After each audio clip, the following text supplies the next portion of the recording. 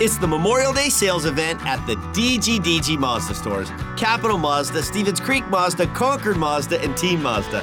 Hey, it's Sean Delgrand. And we've got over 800 brand new Mazdas with outstanding incentives, like low monthly lease payments and low APR financing.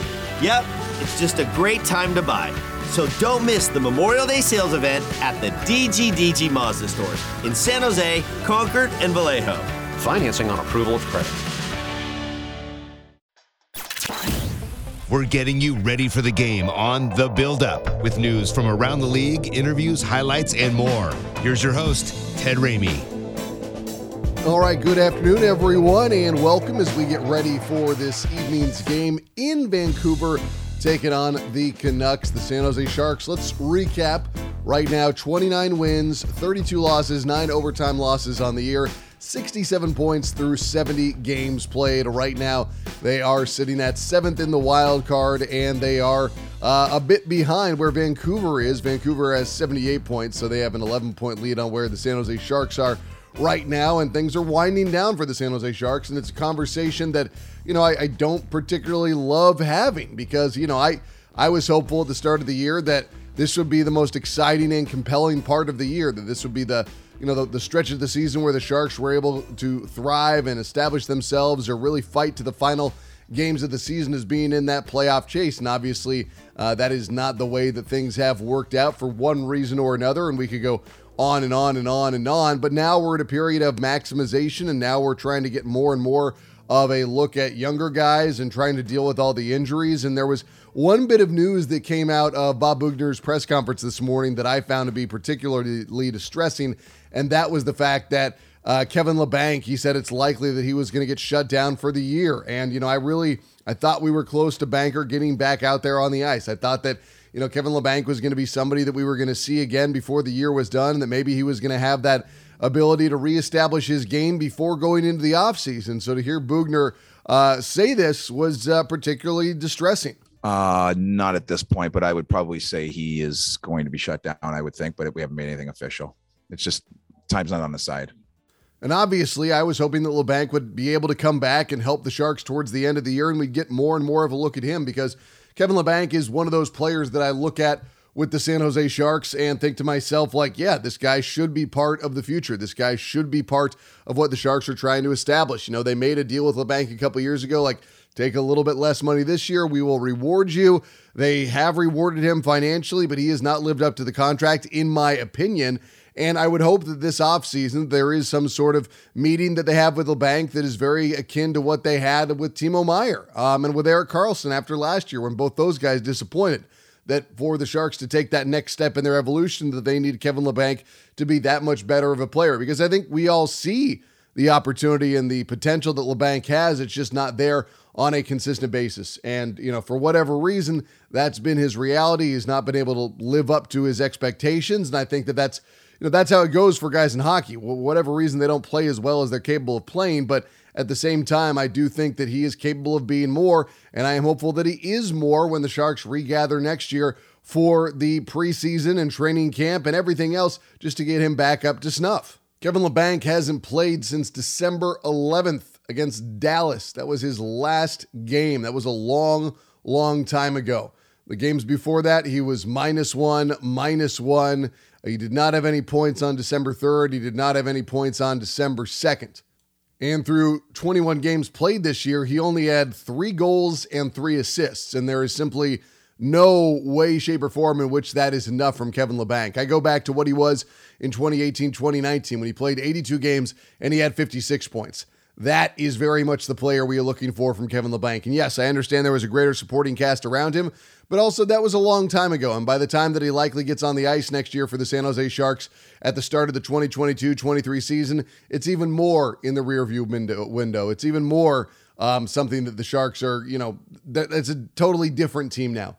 And it's on Kevin Labanc to be that much better of a player. And Kevin Labanc wasn't the only guy that we got a little bit of an update on today. We also heard about Adin Hill, and it doesn't sound particularly encouraging that he'll be able to come back before this year comes to a close. I am, but I mean, I really don't have an update on that. I do know he has not skated yet. So he's still doing his, his medical rehab, and and I think there's some signs of improvement for sure.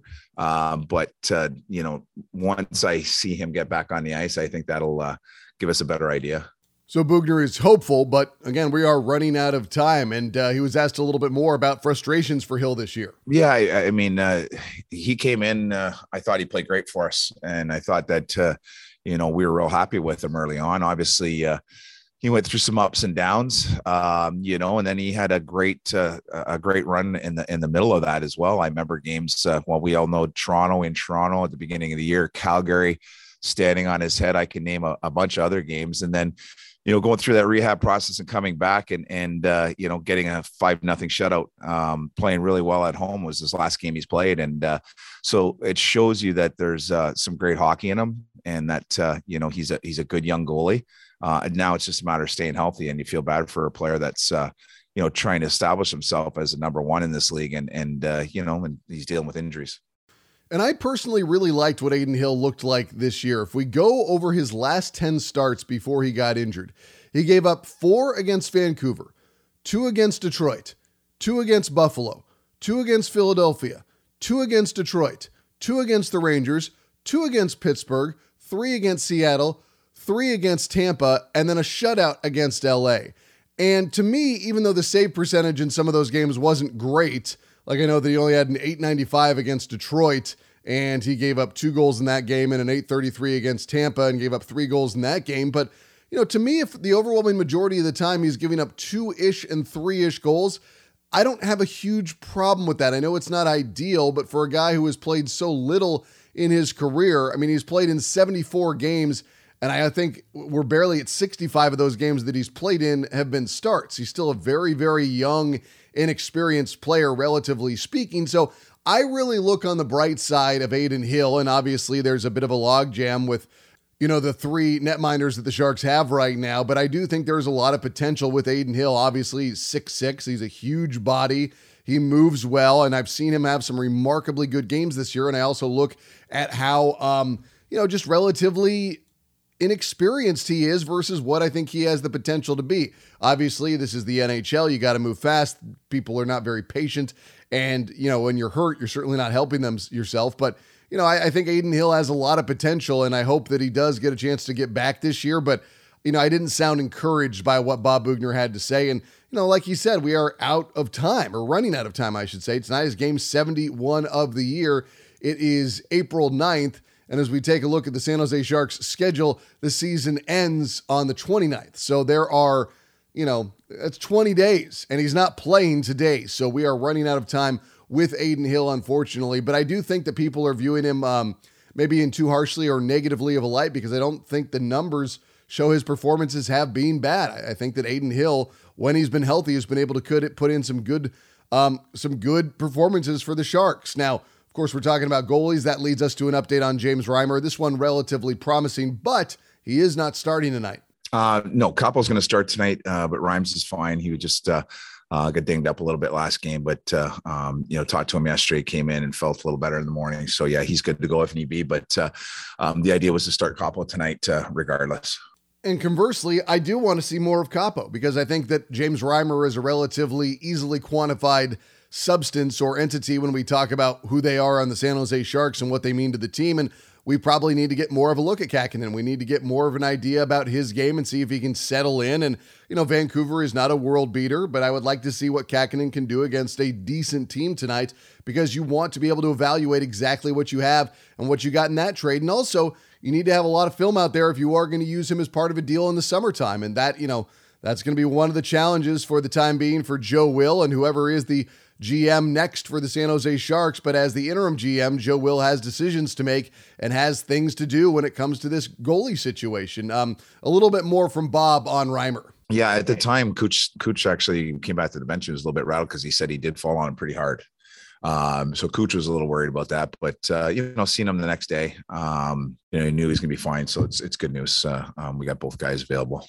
Clearly, that is good news, as you don't want Reimer to be overly shaken up after that, play the other night. And I immediately, I couldn't really see what happened, but I thought that, he just kind of got smashed a little bit. And sometimes when you get smashed, especially up top, you worry about how that affects a guy's neck, a guy's shoulders. I didn't know if there was a head injury or what, and it doesn't sound like there was because he is available tonight. But Reimer's, been the defensive MVP of the Sharks this year. We've seen everything that he's been able to do. We've seen all of his, just exploits over the past, several games and weeks and months. And I think that he's been a huge part of why the Sharks are so much better this year than they were 1 year ago. I mean, obviously, last year and the previous couple of seasons, the Sharks were bleeding goals left and right, and the goalie situation was not great.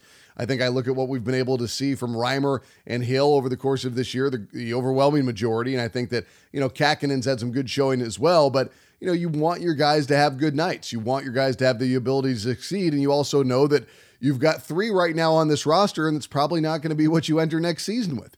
And so all these guys are probably playing in some sort of a capacity as wanting to show off everything that they can build to the table, bring to the table. And I'm fine with that. I like the idea of competition, especially when you do not have anything specifically to play for in terms of playoffs, because it's just, that's the way this season worked out. But still, you want to keep the level of expectation high. You want all these guys to be playing against each other, trying to establish themselves in terms of that friendlier competition, because it's not like, nobody's trying to hurt each other in practice or anything like that, but you want everybody to elevate their game to show that they have the reason to be out there on the ice, to show that they have the reason to get more ice time. And I especially look at Käkkänen with that, to be able to get more and more opportunity. So we'll see where this goes. I don't love the fact that we are still, dealing with Reimer and injuries. You would hope that overall his narrative would be one of health by now. And obviously this is something separate than what he'd been dealing with earlier. But this is going to happen next year as well. You're going to have guys who are going to get hurt.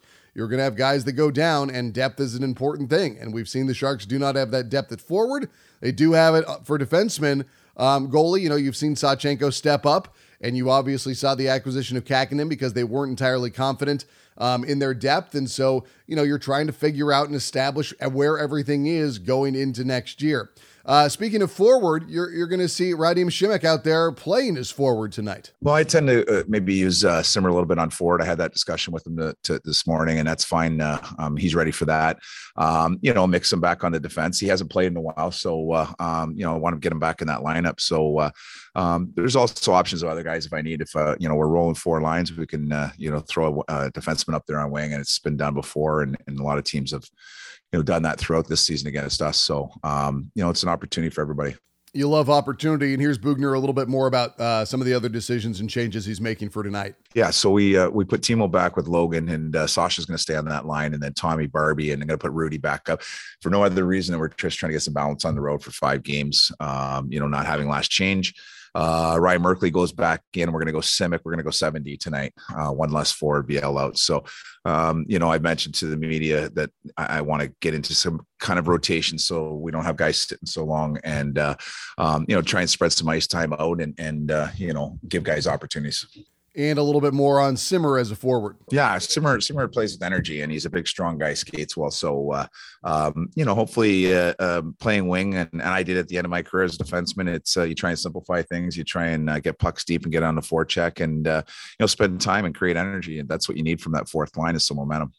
I think Bob Bugner recognizes that he's got a quality player who hasn't been getting the ice time, and he's trying to figure out where else he can get his time on the ice. So I don't have a problem with this in the slightest. I think that it's obviously a little bit of a change than what we've seen previously, but you know what? Like he said, that Simmer brings a lot of energy and does a lot of good things out there on the ice. And so I think that if you can use things to change up your look and give a bit of a wrinkle compared to what you've had before, why not? Why not change things up? The problem with the Sharks as of late is the fact that they have been playing, their opposition toe to toe, but simply have not been able to find the offense. They've been playing good games, but coming up short. And Bugner was talked about his tactics. Now he thinks the team is playing, and he gave a pretty interesting answer. If you look at the end of the night and you look at the analytics and you look at how we're creating chances and what we're giving up, we're right there with every team that we're playing. We've talked about it before. It'd be nice to try and find that extra goal you need to outscore your mistakes a little bit like other teams could do.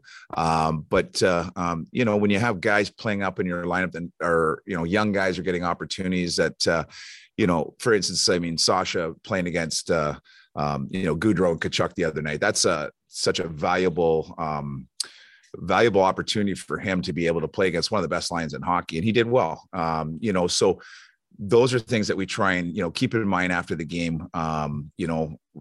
Realistic expectations, opportunity for these guys, and we're right in these games. And that's what, my message to these guys is the next 13 games is trying to create that standard, our veterans that we talked about, leading by example, and young guys getting these opportunities. And on the road, it's going to be even more so, guys like Reedy and Merkley and, Sasha, once again, that, they're going to see some situations tonight that, that maybe in a perfect world, they wouldn't be in right now, but it's good. It's part of the development.